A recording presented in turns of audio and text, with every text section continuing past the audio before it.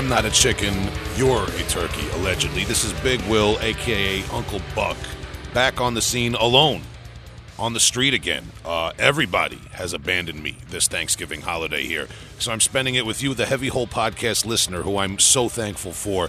All kidding aside, Justin and Tom couldn't make it. We're scheduling this episode in time to drop you an extra episode this Thanksgiving week, or for our international listeners who are not from the USA, it's just an extra episode on a Thursday. Enjoy it.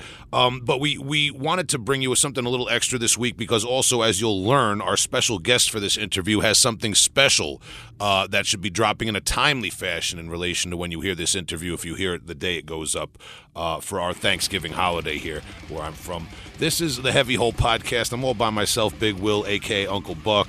Just introing this episode, I want to be thankful and express a lot of thanks to Tom and Justin.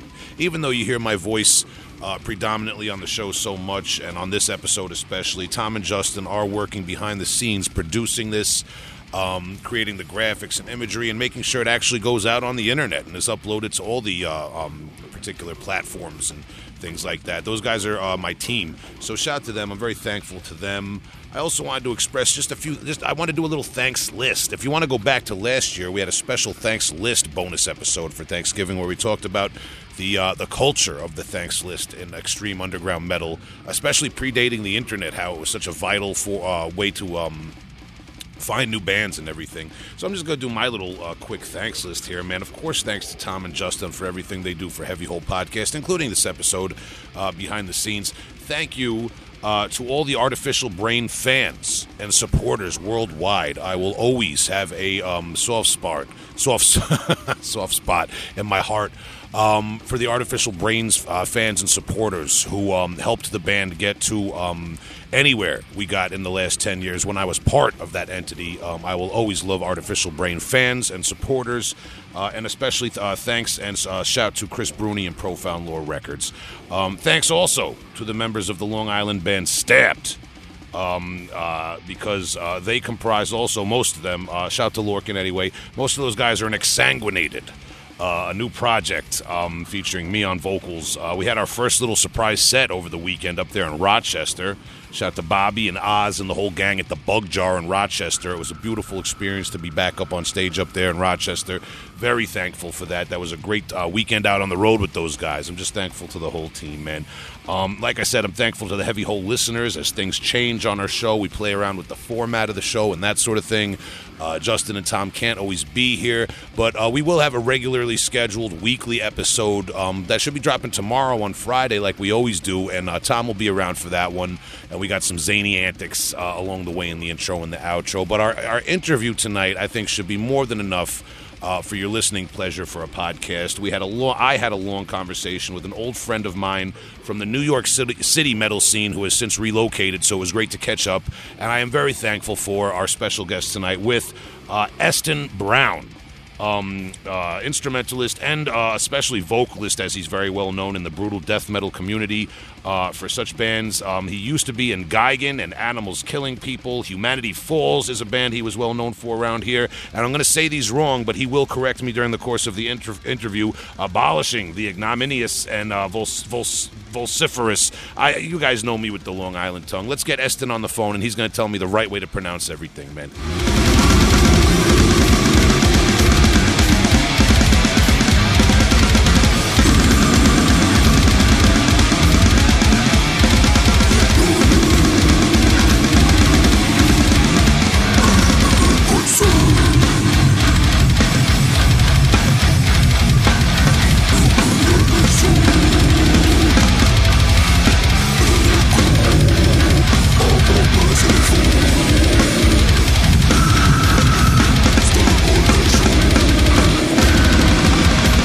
Big Will from Heavy Hole Podcast, and I'm here with none other than Eston Browne. Oh, hold on a second, man. I'm gonna mess up. Your new band is it Vulnificus? Vulnificus, that is exactly the name. And you're also currently in Abolishing the Ignominious. Ignominious. We're gonna leave that in. We're gonna keep it raw, man. How you doing, Eston? Welcome to the show, man. I'm doing great. How are you, Will? Thank you for having me on. Of course, man. I'm feeling great. Glad to have you. Good to talk to you, man. It's been a while.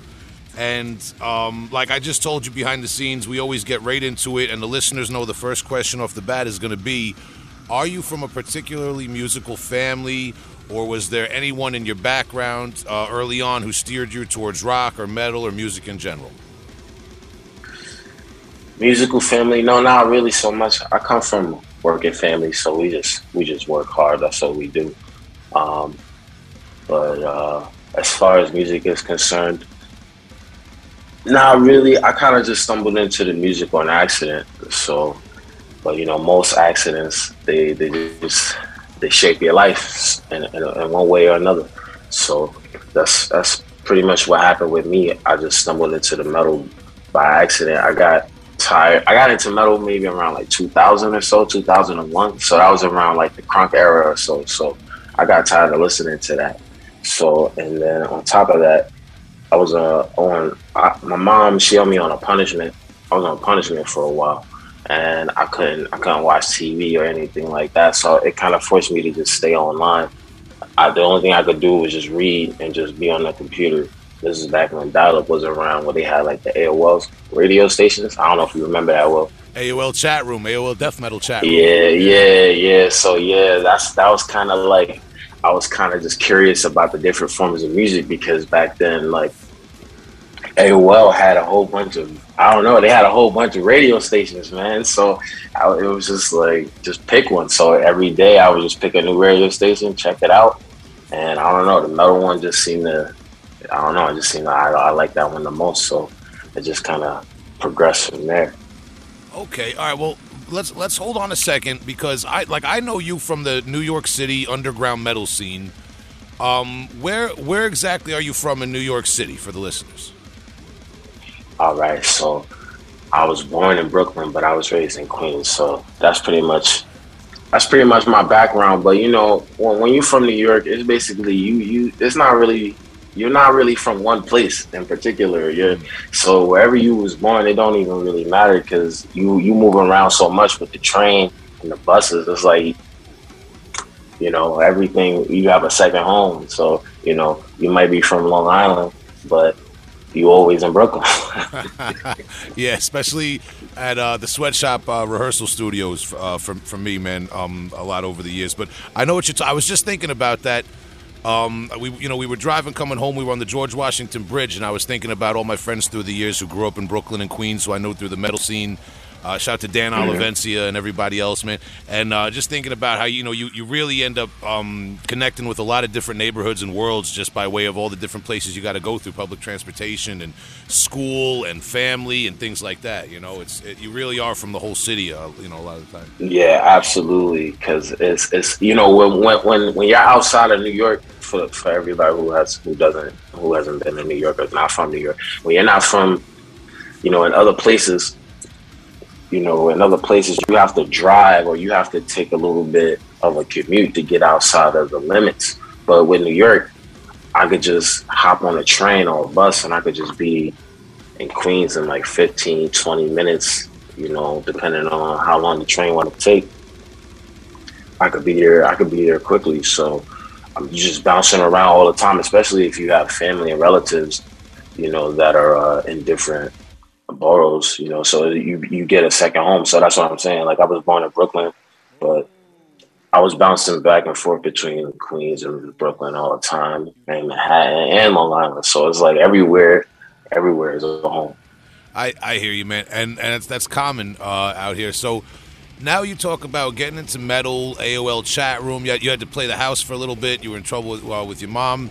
When you get into metal, like, obviously they don't have brutal underground death metal, or maybe they did on the AOL radio, but, like, tell me how it progresses to, like, for me it was like Sepultura, Iron Maiden, and then that wasn't enough. Then it got into death metal. Like how did you start finding out about underground, and how do you eventually work your way into, like, brutal, guttural death metal and going to shows and all that? Oh, man. All right. So what happened with the AOL chat room was, so the big four, I didn't really understand about, like the Metallica, Slayer, Anthrax, Megadeth. Like, I didn't understand about that until like a little bit later, because when I got into metal, like, now looking back at it, things were like massively misclassified, because Metallica and Slayer and the Megadeths and stuff like that, they were classified as like alternative rock and stuff like that. So I always thought of them. For the longest time, I always thought of them as like those kind of bands. So like my introduction to quote unquote metal was like Static X and like who else? Yeah, like kind of like a lot of the heavier type of nu metal bands. Not really so much the mainstream ones like the Linkin Parks and the System of a Downs, but like the lesser known nu metal bands. That was what was known as metal back then. So I started with that. I got into that, and then through that, how I really got into death metal was because this, like I said, this was back before the internet was high speed. So I would just go into stores and just randomly buy things if they were on sale or for a decent price. So it was a mix of like the AOL chat rooms and then going to record stores and then seeing the covers of certain things and then seeing the name and seeing the logo and being like, what is this? Okay, this sounds crazy. This looks crazy. All right, I'm just gonna buy it. Like, so yeah, so what happened was I ended up buying. I used to buy things online. One of the first albums I bought was Molesting the Decapitated. Yeah, so because of the cover. I was gonna say that's a big jump, man. I don't even know if AOL would be allowed to put that on. Yeah, I didn't know what it was, so I was just scrolling through like the Relapse website at the time and whatever, and then I saw that cover. I think the CD was like $8 on sale, so I bought that. I bought Malignancy, Cross Species Transmutation. It was like Vomit Remnants. Nice. So I had no idea. So like I didn't know anything about this. I didn't have any friends who knew about this. So my introduction to bands was just like chat rooms, forums online, and think sheets. A lot of it was just like think sheets. So if I bought an album from a said band, I don't know, like a big band or something, and like I would read the lyrics, learn some of the songs or whatever, and then I would just go to the thanks list, and whoever was in the thanks list, if the name sounded pretty decent, I just bought whatever album I could find from it. Yeah, that's an old school way of doing it too. The thanks list. We actually had. It's really funny because Thanksgiving is right around the corner, and we did a bonus episode about thanks lists like a year or two ago. For the listeners, man, if they want to check that out, man. But yeah, those are extremely underrated. Yeah, you're absolutely right, man. Especially this day and age. So now, then jumping ahead a little bit. I'm looking. I looked on Metal Archives. Shout out to Metal Archives. We're always up front that they're a big resource for the podcast definitely. Here, amongst other websites. But 2008, they got you listed with Animals Killing People. 2009 is the first Humanity Falls demo. What comes first, or is there a band before those bands? Well, my first band, if you want to go through the history, is Merciless Mutilation. We started that in 2004. Okay, Merciless Mutilation. Yeah, I actually came across the stuff over the summer. There's some music online. You can check it out. It's Merciless Mutilation, NYDM, I believe, .bandcamp.com. But if you type it in on YouTube, you'll see there's a song there. That was from like one of our many demos. But yeah, that was the first band I was in. We started that like in my basement. That was kind of like around the time that I told you I used to just buy albums and just randomly buy stuff. So that and then on top of that, like there was this show on the metal on DirecTV. I had DirecTV at the time. Like if you have cable TV, they have the music channels. So they had the metal there. Yeah. And there used to be a show called Last Rites, I believe. And so that was also another introduction into the heavier music. But I digress. The Merciless Mutilation, we started that in like 2004. I did vocals. It was like a 3-piece. We were trying to go for more of like a skinless, like Pig Destroyer type of sound, like with a little mortician dashed in there. So I started with that, and then I played in another band. It was called Kressel. We never really recorded anything, but I want to say that was like the genesis of like a lot of my work ethic and a lot of the things that I do now, like just like vocally, lyrically, and a lot of stuff like that. Because when I joined that band, I had to learn 7 songs in a week. And what I mean by that is like I literally got 7 raw songs, 6 or 7 raw songs, and coming to practice, I had a 1 week to come to practice to figure all this out because I was under the assumption, because I was like 16 or 17 at the time, I was under the assumption like, hey, this was a band that was actually trying to do something. So I learned all that stuff. And because this band was always, it had members that were way older than me, I thought I was going to get laughed out the gym. So I had to come with it. So that's what I did. I came with 7 songs that were written. And that was the band I was in. We played a bunch of shows. I'm sure there's some people who might remember that band. And then from there, that's where the transition to Animals Killing People happened. I joined Animals Killing People in August of 2008, and then Humanity Falls. I joined Humanity Falls like in the winter of 08, early 09. Okay, and Humanity Falls. Yeah, and that was with Ammo. Do you get?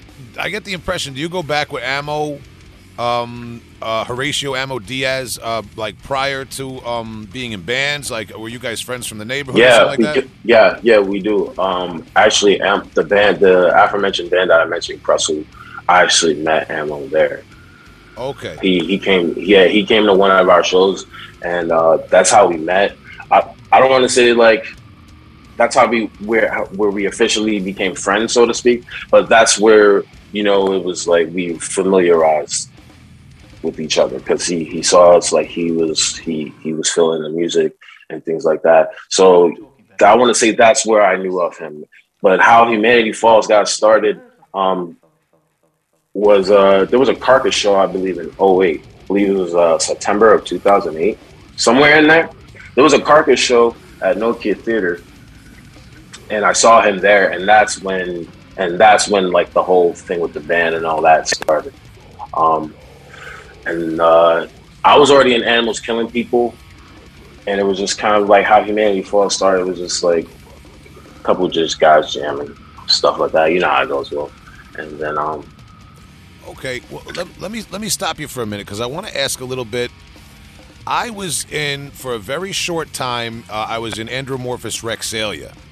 And it didn't work out because for primarily because of geography. It was just a very far commute for me, and at that point, I just didn't have what it takes to commit to a band with Wilson. Because I have the utmost respect for Wilson of Andromorphous Rexalia and Animals Killing People, and his like dedication to his bands and his work ethic and how. His vision for his bands and all that. I wasn't able to commit to it, so it didn't work out.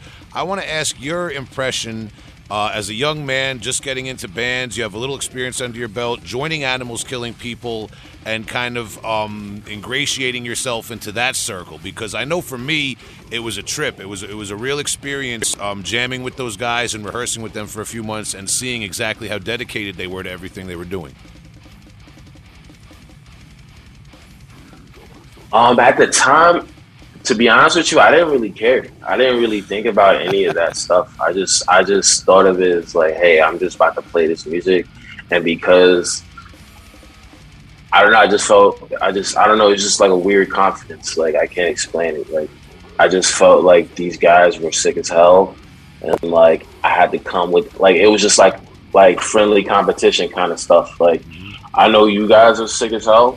So I gotta be as sick as hell as you, if not better, and we gotta do as much as possible. So I never really felt nervous. I never really felt like anything at all, other than like friendly competition. Like these people that I'm playing with are amazing, like, you know, instrumentalists, and I gotta come with it.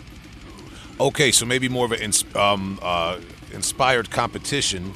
And I'm also just speaking to, you know, just the dedication, man. Like, you know, it's like I said, I have a lot of respect for those entities and for Wilson and for Joseph, who you know, we'll get to. You still are involved with musically. Now, tell me, absolutely. I don't know. With Animals Killing People, did you do any extensive touring with them? I know they've been to Colombia and back several times and things like that. Yeah, when I joined in 08, I want to give a shout out to Polo. He was the one who really hooked who really hooked that whole thing up anyway. So yeah, shout out to Paulo. I joined the band right before we did a tour with Gigan and Pigsty. That was like a little. So I joined the band. We did that tour. We did a tour. We did the tour of Colombia. And we did a couple of other just like other random tours. Just random tours around Canada. We went down to Florida. So it was a heavy amount of touring. I was in the band for 2008 to 2011, 2012, somewhere in there. So yeah, it was a good amount. It was a good amount of touring. Was that your first experience doing like heavy touring like that? Yeah. What could you speak a little bit about that? Like any kind of like just maybe adjusting to the rigors of being on the road and performing every night, maybe culture shock, and also about Colombia. I've heard some extreme stories about how popular metal, even brutal guttural metal is in Colombia, and the numbers of people at concerts. Could you just give us a little taste of what it was like getting your first rip into touring, being with the Animals Killing People? Yeah, it was definitely an experience I won't forget. Absolutely. Metal down there is a bit like a religion, so to speak. Like it's like a mass congregation, like of just metalheads, both male and female, and it's all equal. Everybody's getting down together, sweating together, jamming together. It's not like it's not really trendy. Like they just do it for the love of it. You know what I'm saying? I wouldn't say I was really culture shocked or anything.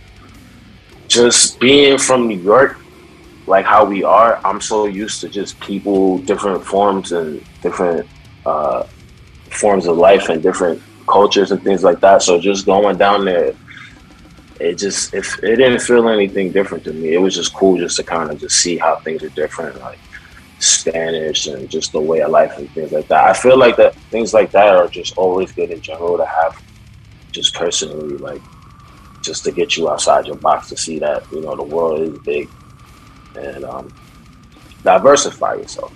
So fair enough, man. And I know what you mean. I mean, I guess probably growing up out there, like you said, in New York City, you travel the whole city throughout the course of your life, different boroughs for different reasons and things like that, and family. So you do come across lots of different cultures and people. I get that, man.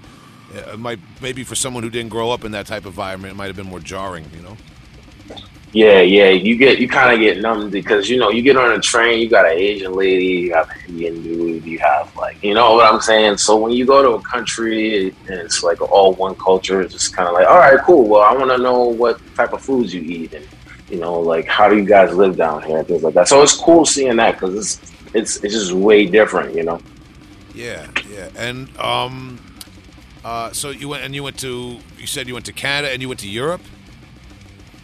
And then I go to Europe. Okay. I haven't been to Europe with me, any band that I've been with. Me neither, man. Yeah, keeping at it, though. So you're with Animals Killing People, and at the same time, that's when you guys start up Humanity Falls, also aside to that, around 2009 and then 2010, right? Yeah, so 2000, I want to say like the end of 2008 is when I joined Humanity Falls, but Ammo was already jamming with the drummer of the initial drummer of Humanity Falls to begin with. It was just like because me and Ammo were like already cool and like I was already familiar with him, and the original drummer of Humanity Falls was in the aforementioned Kressel band that Ammo came to see. That you see the triangulation here. So it was kind of just like we all knew each other. We were just hanging out. I just happened to be there. I didn't really want to join the band, but it just kind of happened that way. Fair enough, man. And sometimes it does happen like that, though, man. You just there's people, there's a need for a member of the band or something, and it happens, man. Yeah, I mean, I liked what they were cooking up, so I just said, hey, look, if I could help you guys, and then it just morphed into whatever what it morphed into. Looking back at it, it was definitely above its time, before its time, and different ways. It is interesting stuff, and I would encourage the listeners to go back and check out Humanity Falls. It's curated on Bandcamp. Ordaining the Apocalypse was the album, if I got that right. And yes, sir. It's it's just really interesting death metal with a New York twist, but not like generic New York style. I'll leave it at that if people no slams. Yeah. Now, Humanity Falls? You guys did play out with that, right? Absolutely. You want how far? Absolutely. We played. We played that a lot from the days of the demo all the way to the release of the album, and then thereafter. So I want to say, if you was in the New York death metal scene, probably from New York, New Jersey, if you was into that for between the areas or the time frame of 2009 to 2011, you might have seen or heard of us in some way or another. So we played with a lot of bands. We played Suffocation, Malignancy, Malignant Creation, and things like that. It's just trying to get back to the scene. So okay, and so I mean, so between 2008 and 2012, those 4 years, is it fair to say that those 4 years are extremely formative for you in the form of Animals Killing People and Humanity Falls? Yeah, it's definitely a learning experience. What now? Maybe this, let's phrase it like this: from those formative years there. Let's say we got young listeners just starting a band, just starting to do vocals and death metal or any extreme genre or whatever. They want to get on the road.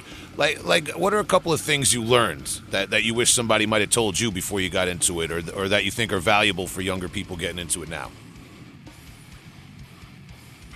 I think I would say take use of the technology. I would say take heavy advantage of it, and always invest in yourself, because at the end of the day, at the end of the day, you definitely don't want to be job hopping. I just don't think that's a good idea, especially with the time that we're in right now. Definitely invest in yourself, because if you don't invest in yourself and your craft and what you're doing, nobody's going to invest in you. No label will ever listen to you. No magazine will ever write about you if you don't invest in yourself. So, pay that extra little bit of money to get the extra gear, and pay that little bit of money to whatever. But do not pay to play the shows, though. There's a difference. There's a difference.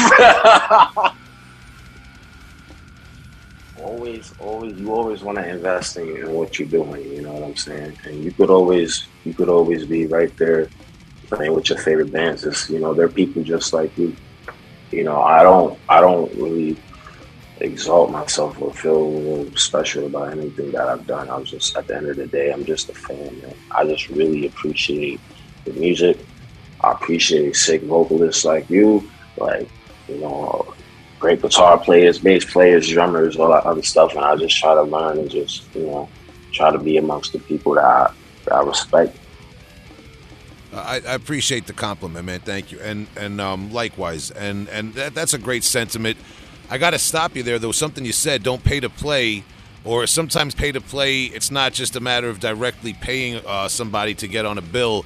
It comes in the form of selling those tickets, sometimes unreasonable numbers of tickets for a local opening band. Did you learn that one the hard way?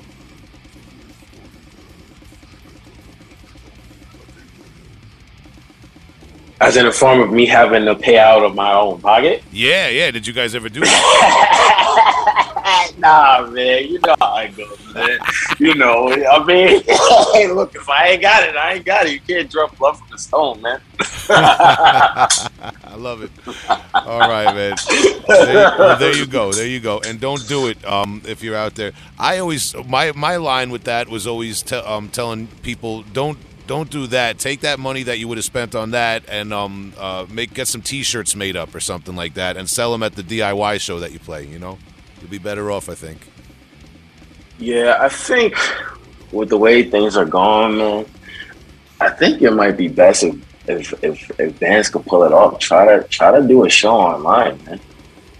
If they haven't done it already.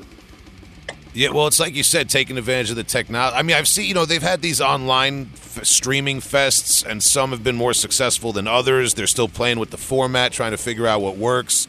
And now that shows are coming back, it's like this weird balance where now people are throwing all their energy back into shows coming back, and they started up those platforms during last year during the pandemic, and now they're going back to live. But then also I just saw Black Dahlia Murder and Rings of Saturn had to cancel a European tour just today or yesterday.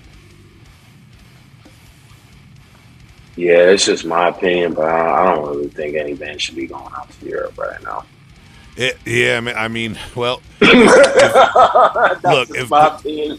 I'm not. If Rings of Saturn and Black Dahlia Murder had to cancel, then it's above my pay grade. You know what I'm saying, man? I don't know, but But I also would like to say shout out to Internal Bleeding though, because they definitely did that tour.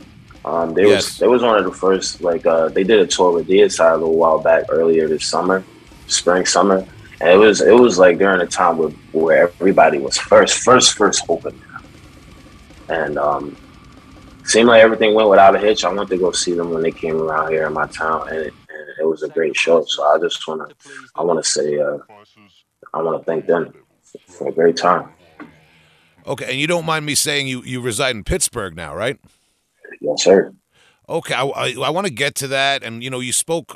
We've spoken at length already about New York City so much, so I want to get to that transition and talk about the Pittsburgh scene a little bit. But before we do that, what I was kind of building up to now, when we talked about 2008 to 2012, your experiences with animals killing people, going to Colombia, going to Canada, Humanity Falls gets out there, opens up for a lot of bigger names. Is it 2012 or 13? You joined Chicago-based death metal band Gigan. I joined in 2012. 2012, and that's Eric Hertzman, right, is the main character behind that band, right? Yes, sir. Okay, I challenge my own brain cells sometimes because I owe that man a lot.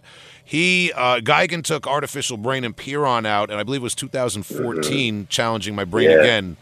It was a great band. Yeah, I respect him. I want to get a little bit of your experience now, your perspective though. Let's talk about how do you come to join Gigan?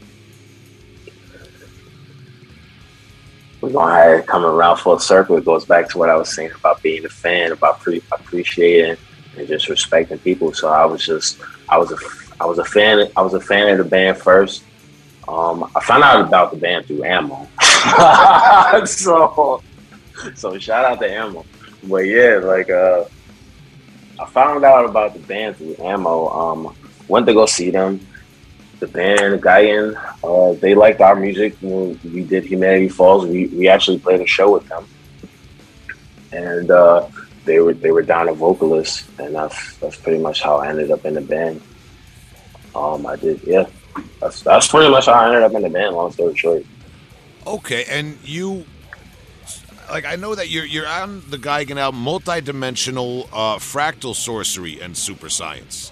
Yes, sir. Which was recorded with Sanford Parker, who's a fairly notable producer, member of Minsk. He was in that band Twilight, Chicago-based. So let's talk a little bit. I imagine there was a fair amount of commuting you had to do between New York and Chicago just to accomplish that album and to get acquainted with the songs and be in the band, right?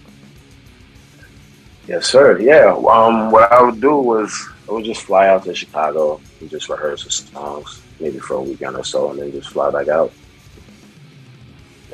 And we probably do that maybe every quarter or so. Okay. Yeah, maybe every 3 months or so. And then when it came down to the album, we went to the studio and recorded the album, and then that was it. What was that experience like, recording with Sanford Parker? Was that a more professional experience than you were used to, like studio-wise, or? Definitely. There's definitely a lot of things that I learned. The environment was definitely a lot different than I was used to being in Illinois. So I just want to throw that one out there. That's a very interesting place that we were at. because I really didn't eat anything for the recording session other than Subway.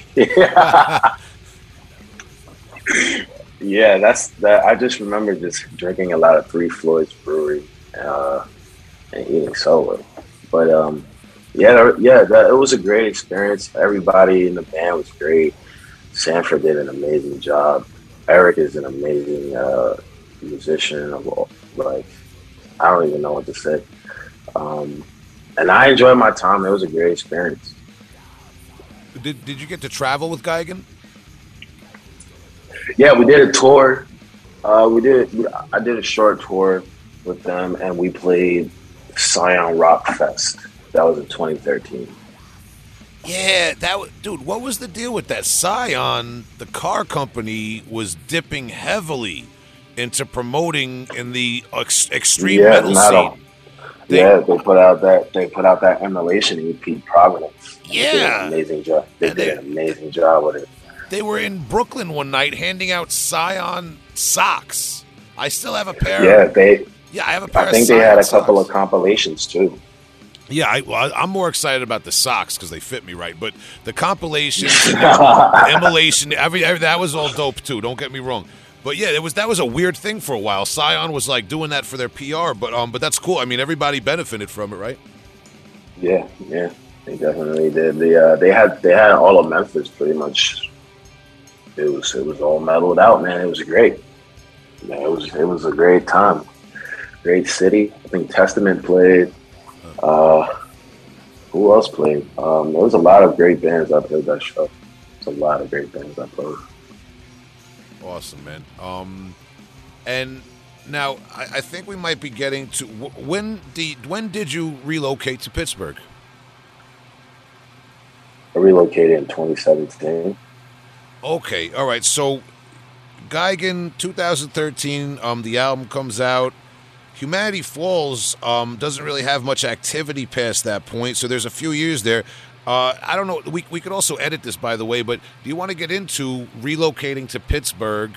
I don't know if you want to talk about why it came about or just what the difference is, and if you have history there or not. Because I'm just interested in the pros and cons from someone I know from New York who's relocated. We could edit this out. We could do however you'd like to do it, but we'd have to go back a little bit. So we had a little bit of a falling out. I want to say in like 2011 with Humanity Falls. I decided to proceed further with the band, and I took on drum and vocal duties, and I learned drums. There was a recording that we recorded of an EP that was supposed to come out, but we lost the recordings in Hurricane Sandy, and that's why it never came out. Wow. Yeah. So I believe Hurricane Sandy happened in 2012. Yes. September, October 2012. Well, whenever that happened was the weekend that we were supposed to finish the mixing and mastering of that EP. Wow. Yeah, it was right around Halloween 2012, if I remember correctly. Yeah. Man. So yeah, man. What happened? Was it like a computer lost in a flood or something, or? Well, where we recorded at was at, if I remember the name, it was Trackstar Studios in Staten Island, and the studio got like flooded out, like it got damaged in the Hurricane Sandy. So all the files was on the computers there; they were all damaged. Oh man, yeah. Rick, who's in Gray Skies Fallen and in Reeking Aura and Buckshot Facelift with me, man, he's got a terrible story he told once on the show about losing all his records and his, I think he had a Camaro or something, everything in the flood, man. That was crazy for some people. He was on Staten Island. I think there was, I think the actual building had because it was right off the water. Like if, you're familiar with New York, you just get off the Staten Island ferry. You could literally just walk to the studio. So, with all that water and the wind and all that stuff, like the building was completely demolished. Damn. All right, man. Well, with like you said, with editing, I just want to be respectful of your privacy. I don't like to pry, too much. And if people want something clipped, that's fine. But yeah, no, that's not a problem. But just getting into Pittsburgh a little bit, you relocate to Pittsburgh from New York City. Let's talk a little bit about what's that like, moving to a new city, trying to ingratiate yourself into the local metal scene and see what's going on, and not even the metal scene, but just see what's going on in general and adjust, man. Like, let's talk about that. Well, my adjustment, it was different. But how I ended up moving over here is for work. So basically, I'm a truck driver, and I used to come here for work all the time to deliver for Amazon. So that's how I really ended up just coming here all the time. And over time, I just ended up liking what I saw, and because of the price of living here, the cost of living was lower. I just decided to take a gamble. I also like where it was on the map. It's not that far from Cleveland. It's not that far from New York either. Driving, it's not that far from Philly. It's not that far from Boston.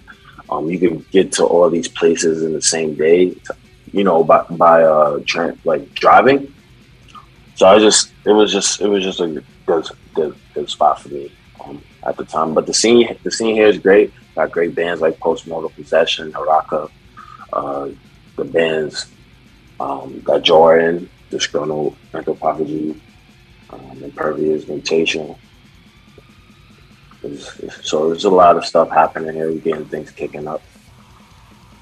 Okay, man, and coincidentally, if I got it right, Joseph Luciano, who was in New York City playing with Animals Killing People and Andromorphous Rexalia, already had relocated to Pittsburgh prior to that, right? Yeah, he did. He was here. He was here before I got here. He's been here for a little while now. Okay, and just for the listeners, he's a multi-instrumentalist who, like I said, is still a member of Andromorphous Rexalia, also in a whole long list of bands that people... He used to be in Animals Killing People, too. Yeah, Animals Killing People, Mortal Flesh. I mean, I'm looking at Metallum. It goes on and on. Much respect to Joseph. I always knew him to be a great guy, very respectful and a talented musician. And you're currently in Abolishing the Ignominious with Joseph, right? Yeah, Ignominious. I tried my hardest, bro. I'm sorry. It's okay. It happens to all of us. Abolishing the Ignominious. Okay. And that's a band located out of Pittsburgh. And you guys, recently, you had the full-length, you make it hard on me, man, Vociferous Obsolescence. Vociferous Obsolescence. Vociferous Obsolescence. Obsolescence in 2017. But this year you made it a little bit easier with me by putting out the single Forged by Inherent Debauchery, 2021 single, man. So after all these years, you reunite with Joseph in Pittsburgh, and you guys have another band that's, for people who are familiar with Animals Killing People or that sort of band, it's not a far cry. It's, it's still brutal and guttural death metal. You want to talk a bit about that? Yeah, absolutely. Abolishing the Ignominious. I want to say it was a little bit of a transition from, Gigan. When I did Gigan, unfortunately, I want to say my time in that band was a little, cut too short. So I definitely took some time away and had to focus on myself and just try to invest in myself. So I took some time away from the music thing for a little bit. And I want to say around 2016, Joe contacted me about trying to do something. He said he wanted to try something that was like Discourage mixed with Immolation. So those are two of my favorite bands. So I was all ears. And, what came of that was Vociferous Obsolescence. I recorded that maybe like a day or two after I moved here. So, that's kind of how like we reunited. We always reunite through the music in some way or another. So it's a good unifying force, the music, that was. Okay, man. Now you touched on something, and again, we can always edit out anything you want, but I've been in plenty of positions in my life. My very first band in high school, Cursed Earth, that broke up so that those two guys could join Dehumanized briefly since then, I've had many other fallings out. I've been very public on the podcast about Biolich breaking up and the fallout with that. I know what it's like to be in a position where you're not in your band anymore, that you put a lot of dedication into, and you spoke very candidly just now about investing in yourself. I don't know if you want to talk, maybe not even specifically, but just maybe to our younger listeners, younger musicians, younger artists who are putting their whole heart into underground death metal or any genre, about what you mean by investing in yourself. I know there's a lot of things I wish I had listened to my father when I was in my 20s about education, saving money, all sorts of things. I don't know if that's what you're getting at. That's exactly what I'm getting at, because we're in a pandemic, man. This is like the fight for survival right now, bro. And, when everything has transpired, it's literally made me look at things in a complete business sense, because in a really messed up way, I mean, this is how the people who are at the top kind of look at it. They look at everything like a business. How is everything running? How everything has to be streamlined, smooth, and down to the numbers. So that's exactly how you have to approach your band. That's because there's so many bands out here. People don't have time to invest in you. So you have to put it inwards. And when you put it inwards, whether it's through money, well, it's going to have to be through money, but you have to do the money plus the time, whatever time you have. Like, you have to invest in that. You can't just phone it in, go to the studio, spend all this money, do all the traditional stuff, and then expect that people are just going to flock to you. No, you have to bring it to them. And you have to be vociferous with it. That's and that's kind of like the meaning behind the title of the album. Vociferous Obsolescence. It's just like my belief that this style of brutal death metal, the blasting in your face, evil sounding, corrupt, hateful sounding music that I started listening to when I was younger. And I was like 11, 12 years old. That sound is of a dying breed. So it's becoming obsolete. And we gotta bring that back, man, in a big way. Do you often code, so to speak, meanings in your lyrics and song titles using these very exaggerated long words that are very, or is it a means to try to stand out from other bands in this age where there's so many death metal stereotypes of corpses and demons and things like that? No, I definitely code it because like I said, like I look at everything from like a controlled elite Illuminati type of standpoint. So I approach things like how if I was an elite, so to speak. I know it's kind of messed up, but so I code things. So I leave it up to you to figure it out. I know what it means. Things have double meanings. So I approach it kind of like a biblical, like the Bible kind of a way. Like with the Bible, you can literally hand the Bible to somebody, and it's up to them to figure it out. They have to go to church, and the preacher has to preach it to you and all that other stuff, and that might be how you get your understanding. But if you were to hand a Bible to someone and tell them to figure it out, they wouldn't be able to, or they would have a hard time figuring it out. That's how I do things lyrically.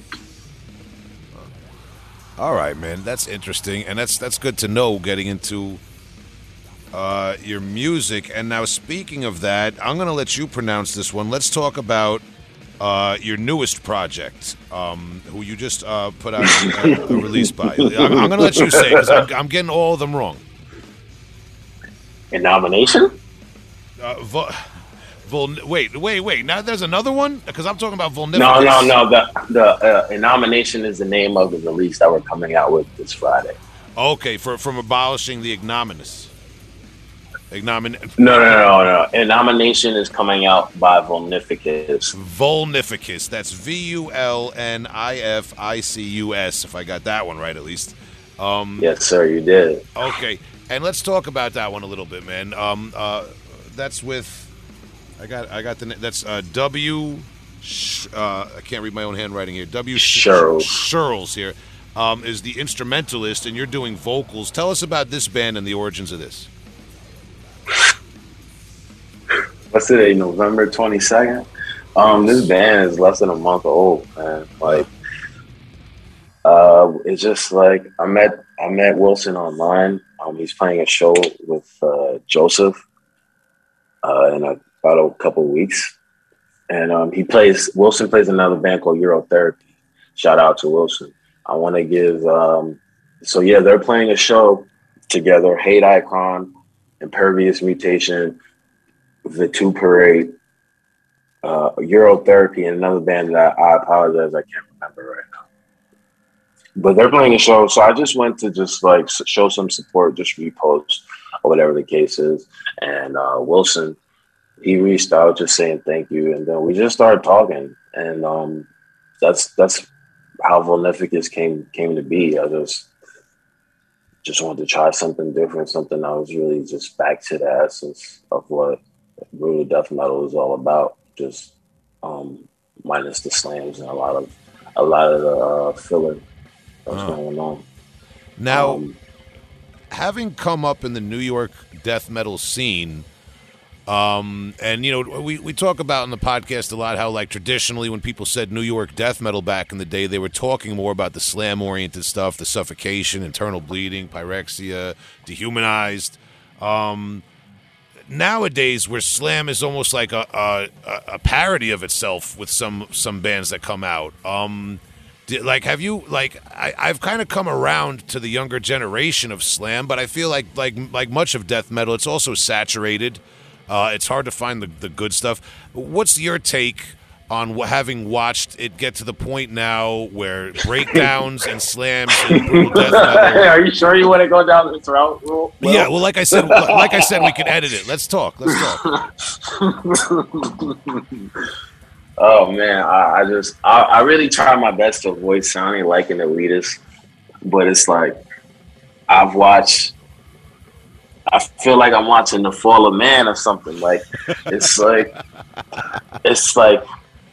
I literally had this discussion earlier.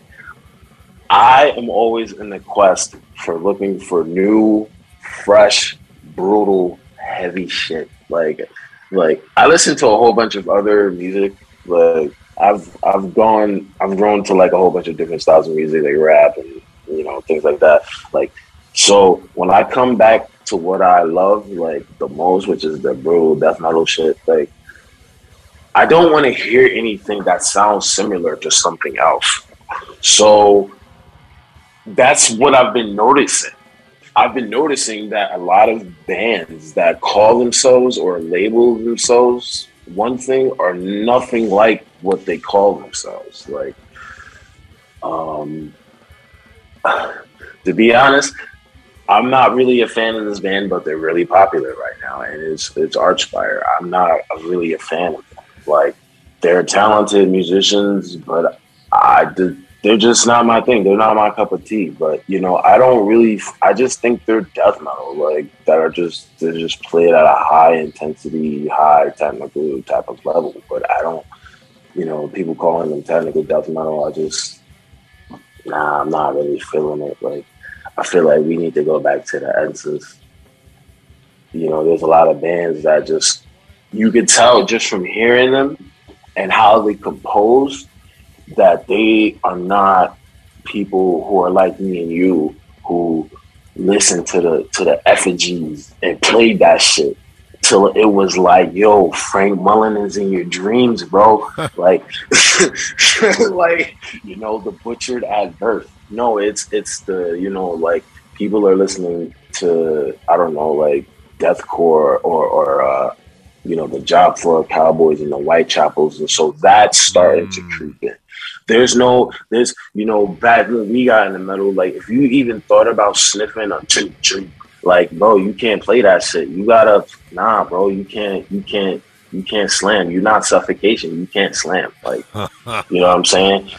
But now it's like, I'm sure you know what I'm talking about. Yeah. Like, you couldn't slam like that. You you had to be good to slam. Like the good band slammed, and you had to know when to do it. You know, now it's just like we have whole albums, whole bands, whole discographies that essentially have Abominable Trinity, Devourment, Dysentery, and Internal Bleeding parts. Like, where are the Cannibal Corpse, Deicide, Suffocation, Clones? Like, where did those go? I'm not really sure, but it's not balanced. That's the perfect way to say it. It's not balanced. You don't have your super death thrash bands anymore. You don't have your super satanic bands anymore. And then you got your slammy bands. No, it's just, for the most part, it's just super slammy bands and just bands that sprinkle in like everything else from everything I just mentioned that are not slam. Loaded. All right. I can break that down some more, but I'm just not. Yeah, keep going if you want. Get it all out. Okay. All right. So I was explaining this. Yo, I've been listening to this for so long. I can explain it. It's like if you take your like cattle decapitation type of vocals, like the dual vocals, like the cattle decapitation, Black Dahlia murder type of vocals, maybe sprinkling Despise Icon on the breakdowns, maybe, and then you have like the high speed techie origin, like Echoes of Decimation, Antithesis album type of shit. You sprinkle that in maybe. And then if you want to get like super fancy and super quote unquote progressive, you sprinkle in like your Death and your Necrophagus in there. And then like you fucking do I sound accurate so far? Why you got to come at my boy Rob Wharton and Cognitive like that? Listen, come on, shout to the boy. I'm busting balls because that's the only person I could bust balls with like that. But listen, it's you're definitely talking about a certain, not Cognitive. I'm busting balls. I want to make that clear. I'm making a joke, but you are talking about a formulaic commercial approach to quote unquote death metal that has definitely like seen a huge rise in this day and age. I'm gonna put it this way, man. Doing the podcast these last few years, I've become a lot more open-minded. I've tried to look at things from a different perspective, but I know it. There's an elitist in my heart that feels everything you're saying and wants to put an air horn behind all this.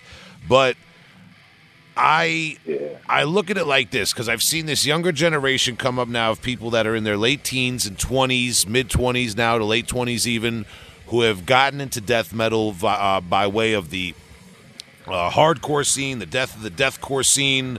A lot of people exposed to this stuff by way of your, like Ben just said, like Black Dahlia murder, cattle decapitation, the Whitechapels, the Carnifexes of the world, all these bands that you and it was first of all it was a little bit later for my generation. I'm a little bit older than that generation that all that stuff was out for, but we played a lot of shows with a lot of those type of bands, so I've seen a lot of this stuff. Well, but that type of stuff ends up being a gateway, and I feel like without all those bands that you and I might not have in our collection as much, we wouldn't have this newer generation coming up who do show an appreciation, if not an ingenuity to advance the genre as much, but an appreciation for the early 90s style of doing things, for the more raw analog style of doing things. You have like the scene coming up under Blood Incantation is kind of waving the flag for that OSDM movement, which I'm hopeful that in a few years this saturation of young bands is going to lead to those musicians doing something more to progress the genre. You know what I mean? Yeah, I feel like just going back to the previous topic with like the slam and the brutal death metal, I just feel like in general a lot of bands just need to start writing what comes to them and what they feel and just how it naturally comes, instead of just compiling a bunch of riffs and then just putting them together and then calling them songs and then making them and then you can just kind of just hear it at this point. Like, I mean, we're in a pandemic. I've had nothing but time to listen to this music. So, like, you could just, like, they're just not songs. Like, you call it songs, but I know that they're just riffs. Like, so I just feel like we just need to go back to like just writing songs that feel like songs. Like, you know what I'm saying? Like, when you put on an album and I sit down for 40 minutes and I listen to this, like, I want it to feel like an experience, like a movie. I like that, man. That's what I look for too, in a lot of respects, and a lot of listening experiences. Now, let me ask you this: you can't be all the way cynical at this point, man, or maybe you can. What do you see coming out now? Are there any younger bands or maybe newer material released by older bands? What's going on right now that you do like what you see? Well, I like that because of the internet, and you know, there are people who are taking advantage of it. Like, you know, the brutal death metal as a whole. I mean, it's way hotter now than it's ever been.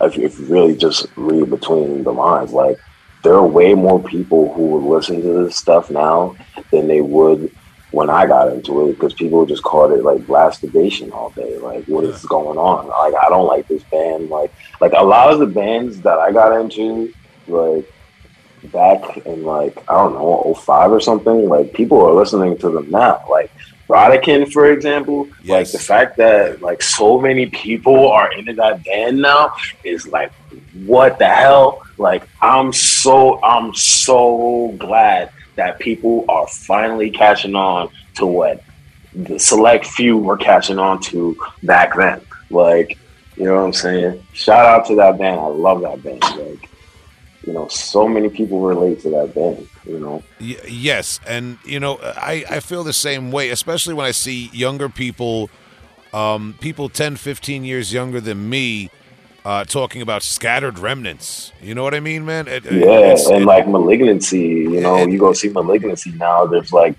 actually like a whole crowd of people, like, and they deserve it. That's awesome. Yeah, most definitely. 100%, man. So, like, yeah, you know, it's weird, man, because I definitely have an elitist inside of me, and I've said very publicly on the show a lot of times, and I'll say it again, I am waiting for death metal to get less popular than it is right now. I'm waiting for it to boil down and bubble down a little bit from this like OSDM and deathcore and a million flavors of death metal thing, and to maybe kind of be less popular for a bit. Maybe hardcore takes over again or something. I don't know what it is, or pop punk. I don't know what it's going to be. Some weird genre that combines rap and electronic music that I don't even know about. That's going to make me feel even older. But like, I just need death metal to boil down a little bit and get a little less popular. You know what I mean? I'm actually in disagreement with you. Mm-hmm. I actually want to see the exact opposite. I want to see ahead. Death metal band. I want to see more Cannibal Corpses and Ace Ventura Pet Detectives. I want to see more of that. What was that? Disgorge and Paranormal Activity. Dude, the music that we play is the soundtrack to fucking hell, dude. Are you serious? There are so many bands that are talented right now that could be monetizing everything that they do. Every note for every section and every bar. There should be Suffocations. There should be no reason why Suffocation can't be playing a halftime show or something like that, man.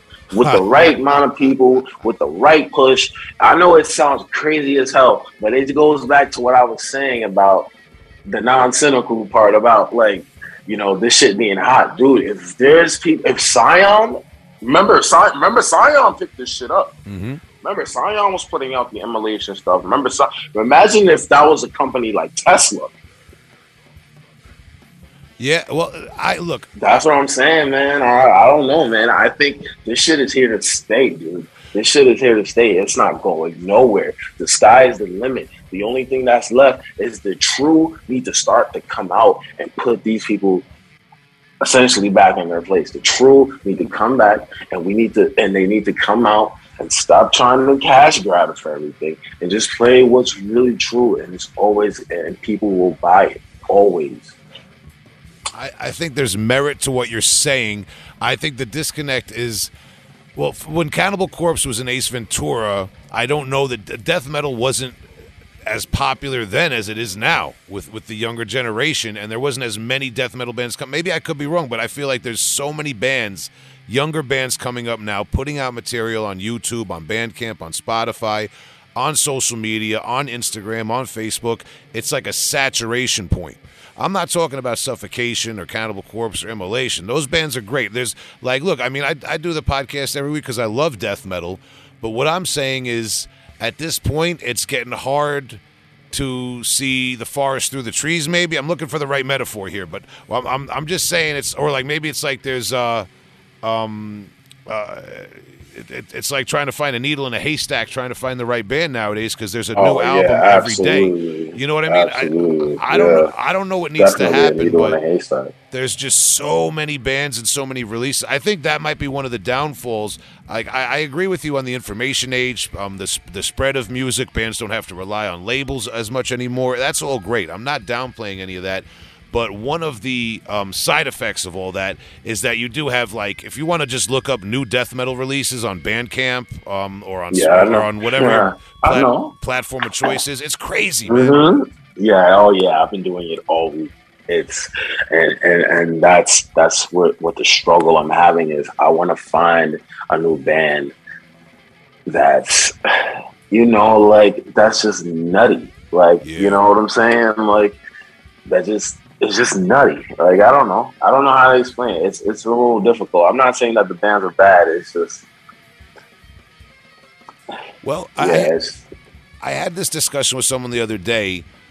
It's not elitist to keep going back to the old classic albums and to keep trying to find the older albums from the 80s and 90s and even early 2000s that you might have missed, because I'm not going to be like the 40-year-old guy saying, oh, it was just better back then, whatever you want to say. There's great stuff coming out now.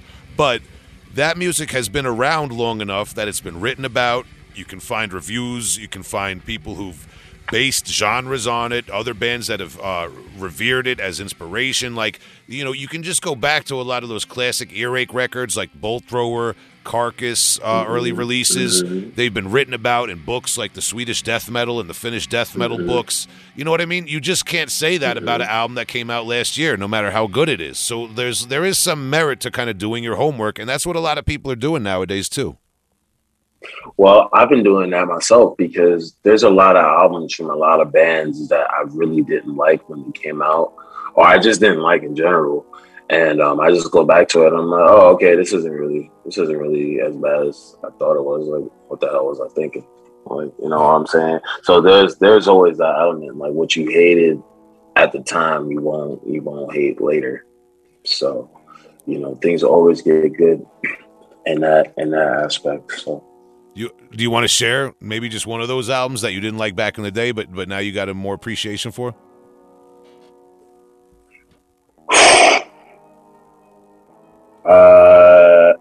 I want to say the Harness and Ruin record from Immolation, man. That album has a really weird sound to it. That I never really liked the record.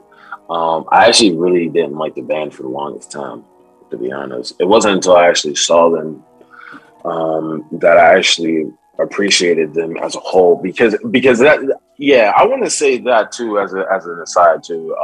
That's another piece of advice I would give too. Like, if a band doesn't sound entirely good on record, you should definitely still go see them play if there are elements of that shit that you do like, because some of the times the bands just can't afford, they don't have the best budget for the recording, so it sounds better in person. 100%. Yeah, I think that's, especially in the underground death metal scene, that's more often than not the case, I think. Yeah, a lot of bands sound better in person than recorded. Speaking of that, man, I know that your bands that you're involved now are two-man projects, so I don't know that you do play live or have intentions to play live, but what's it like in Pittsburgh? Are shows back? Have you been to shows? And maybe you could answer that if there's any intention to perform live with your bands. The last time I went to a show was actually I saw Piron. So shout out to them. They came by here like maybe a month or so ago.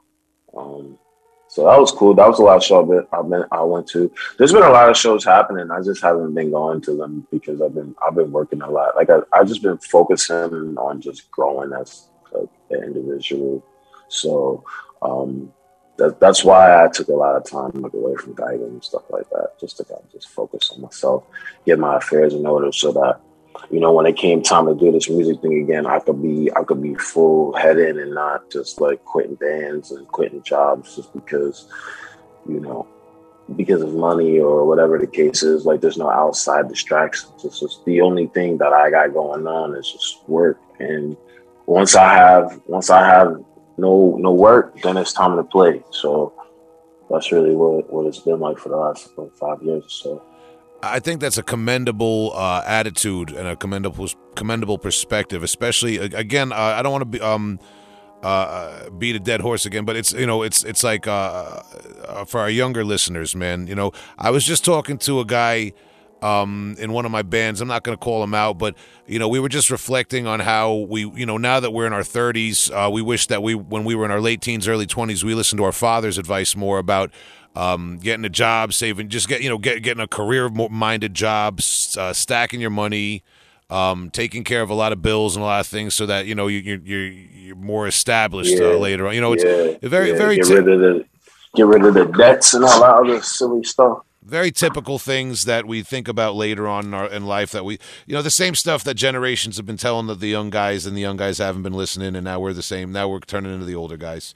But well, yeah, because for me, it was like when I did it younger, just to kind of also answer your question too. When I was younger and stuff like that, I kind of knew what I had to do, but I knew that I was young, so I still had a little bit of wiggle room. So I just tried to maximize and optimize like the most I could do, which was why I was in so many bands at the time. But, you know, by the time I had got to Gigan, I was about like 10 years into doing it, and so I don't know. I just kind of felt like I didn't really see the fruits of my labor, so I just decided to just take a little breather, just to kind of figure that out, and then come back to it, you know, head on. Fair enough, man. And I know people who've done the same thing, man. I've done it in certain respects, though I still got to get my act together in a lot of respects. And it's just good to hear that, man. People need a real life perspective in underground death metal, you know. And now, speaking of that, we've covered a lot of ground here. I'll just remind the listeners that the Humanity Falls material is on Bandcamp. It was Kentucky Fried Killing, was the Animals Killing People record that you sang on, right? No, that's actually Justin from Orchidectomy who's on the vocals on that. The album, if I remember, the album got re-released, and there's no tracks with me on that. But for the first pressing of that album, I'm on the hidden tracks. There's like I'm on hidden tracks. It's live. It's like the live performance that I did with them. The first show I did, they put it on the first pressing of the album, so I'm on that. But the only real release that I'm technically on is the split with Andromorphous. Okay, all right. So I got that wrong in the notes. But there's that Merciless Mutilation. It was the Aberration EP, right? Yes. That's out there. And I neglected to mention this. There was a project called Salo in 2012. Salo. Mangia Merda and Morte EP. Yeah, there's an EP. I'm on vocals on that. That's when I was doing the black metal. So, like I had told you, I had started learning drums after the little falling out from the Humanity Falls. So I had took on the drumming. And the style was more of like a Death Spell Omega type of like inhalation, incantation type of style. So I learned to do drums and vocals for that. I did drums and vocals for Salo. On the EP though, however, I'm not on the drums for that. I'm just on vocals. But I did take on the drums like after it was recorded. Like we did a whole tour, like a 2-week tour. And I played drums and did vocals and stuff like that. Huh. So. Okay, and I noticed Andrew Hurtado was in that band. Yeah, he was. Okay, shout out to Andrew, man. I hope he's doing well. Yeah, Andrew Hurtado. Yeah, friend of the show. I noticed he's in a band MRSA. It's listed now. I have to check back, and I haven't seen him in a while. But we hope Oh he's wow, I doing didn't well. even know he was still playing, and that's so great to know. That's in Metal Archives. Again, Metal Archives, man. So if it's in Metal Archives, it's got to be true. Well, I don't think Vulnificus is there yet. You took the words We out just of my found it mouth. a few weeks ago. Yeah, you took the words out of my mouth. If Metal Archives is listening, Vulnificus is not in there. And what again is going to be the name of the release coming out soon? The release coming out on Black Friday is titled "Ignominious," and you can check out the single. It's called "Induced Rampage." Okay, and that is you guys have the normal, typical social media and streaming platforms?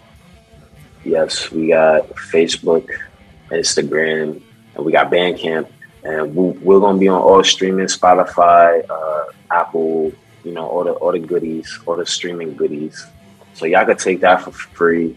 That's gonna be up there for free on streaming and everything. That's gonna be up there on Friday too, as well. We got a premiere that's coming out on Slam Worldwide. That's at midnight. So midnight Friday, that's when the floodgates open. Okay, man. And Abolishing. So after your turkey, after the stuffing, football and all that, tune into the song. Tune into some brutal death metal. Back to the essence death metal. That's right. And I'm gonna try it one more time. Abolishing the Ignominious. Ignominious. All right, that was closer. All right. Forged by Inherent Debauchery is the latest single, and you can go back and check out that Vociferous Obsolescence. Obsolescence. Come on, man. They're just going to read it on Bandcamp or punch it. Yeah, man. Go back. Man, when you listen, you got to learn, man. So, you know what I'm saying? It's a learning experience, man. You got to learn some things with the music, man. Yes, and we encourage you to to learn all of your linguistics by checking out these bands and everything else we talked about, man. And you can hear Eston on, like we mentioned, Gigan's multi-dimensional Fractal-Sorcery and Super Science album you sang on. All that stuff. Yes, and just before we let you off the hook and ask you to recommend some music, just anything else that I might have failed to promote from your projects or anything you got going on that you want to plug? Let's see. Like I said, the only thing I got going on right now is just Abolishing the Ignominious. We have a new single out right now called Forged by Inherent Debauchery. That's out on Lord of the Sick Recordings. We are currently in the process of trying to cook up a new album right now. Hopefully that'll see the light of day in 2022. And then Vulnificus, we just signed with New Standard Elite. Like I said, we got something really special lined up for this Black Friday. We got a premiere on Slam Worldwide, and that's for the Ignominious EP. We got an album that we're working on, and we got a little something else in store for the sickos too, man. Nice. But yeah, you could catch both bands, Abolishing the Ignominious and Vulnificus. You could catch that on streaming. Abolishing, you could catch that right now, and Vulnificus, you could catch that this Friday. Okay, man. And like I always ask every guest before I let you off the hook, I'm going to ask you, Eston, to recommend one older album and one newer album, just vaguely in your estimation, just to recommend something for the listeners. Any genre you want, any artist you want. All right, we're going to do this off the rip. So off the rip, the first album I think of when you say that is Despondency, God on Acid. Wow, Despondency, God on Acid. That's a deep cut. I've heard of that. I don't believe I've checked that out, man. That's for the sickos, man. Y'all know what time it is when you hear that. All right, man. Despondency, God on Acid. How old is that? I believe it's from 2003. Okay, man. And what about a newer one? How new we talking? It's up to you. This year, last few years, however. I'm gonna say one of the two best albums that I've liked that came out in the last year or so. And it's New Standard Elite. I also want to thank Daniel from New Standard Elite. But these two bands is Dispersed. Is Where Silence Reigns, I believe. That's the name of the album. Dispersed. And Mesham. It's from Turkey. I can't remember the name of the album right now, but it's 3 E's. It's the only album. It's the only full length album he put out. I think he put out the album earlier this year, early in 2021. So those two albums, Mesham and Disperse, where Silence Reigns. If you like brutal, heavy, nasty shit, that's all three of those albums, Despondency and all of that. What was that last one? How do you spell it? Meshum, Meshum, and it's all one person. Everything, drums, vocals, guitar, everything is one person. Okay, and man. It's immaculate death metal. Immaculate. All right, man. We're gonna look out for that. Appreciate that, man. Eston Browne, thank you very much for your time, for your candor, and for sharing your story, man. We're gonna check out all your projects, and I encourage the listeners to check out all that music we just talked about in the last over an hour. Thank you very much, brother. You have a great night and a great weekend, man. All right, thank you. You too.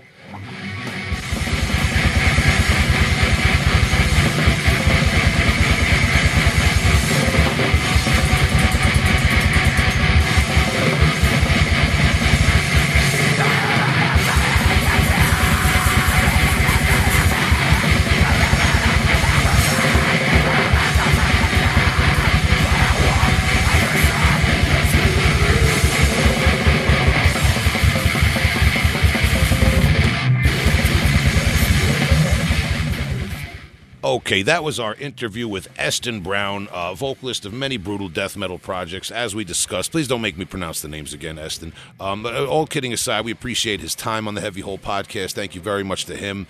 Hope you've enjoyed this special extra episode we tried to get out quick for you this week, so there's not as much content. Justin and Tom are not featured on it, but they are working hard behind the scenes, as I said. If you want to leave us a voicemail, because I'm here all alone feeling lonely, give us a call, 631-837-3274, and give us a call. Tell us your thoughts on metal. Recommend us some things. Complain, vent, get it all out of your system. Invent a character, allegedly. I don't know if anyone's ever done that. And check us out on Instagram and Facebook and all the usual social medias. You can go to heavyholepodcast.com. For more on that. And if you want extra bonus episodes, which we are working on, we have a habit of dropping them somewhat sporadically. We apologize for not being so predictable with that, but we are always working on stuff behind the scenes for you on that Patreon. So check us out on Patreon, Heavy Hole Podcast. And that's it, man. Happy Thanksgiving to those of you in the United States, those of you elsewhere. Please enjoy this bonus episode that we dropped for no apparent reason, man. It's Big Will, Heavy Hole Podcast. And if this wasn't enough, check out tomorrow because we got another one.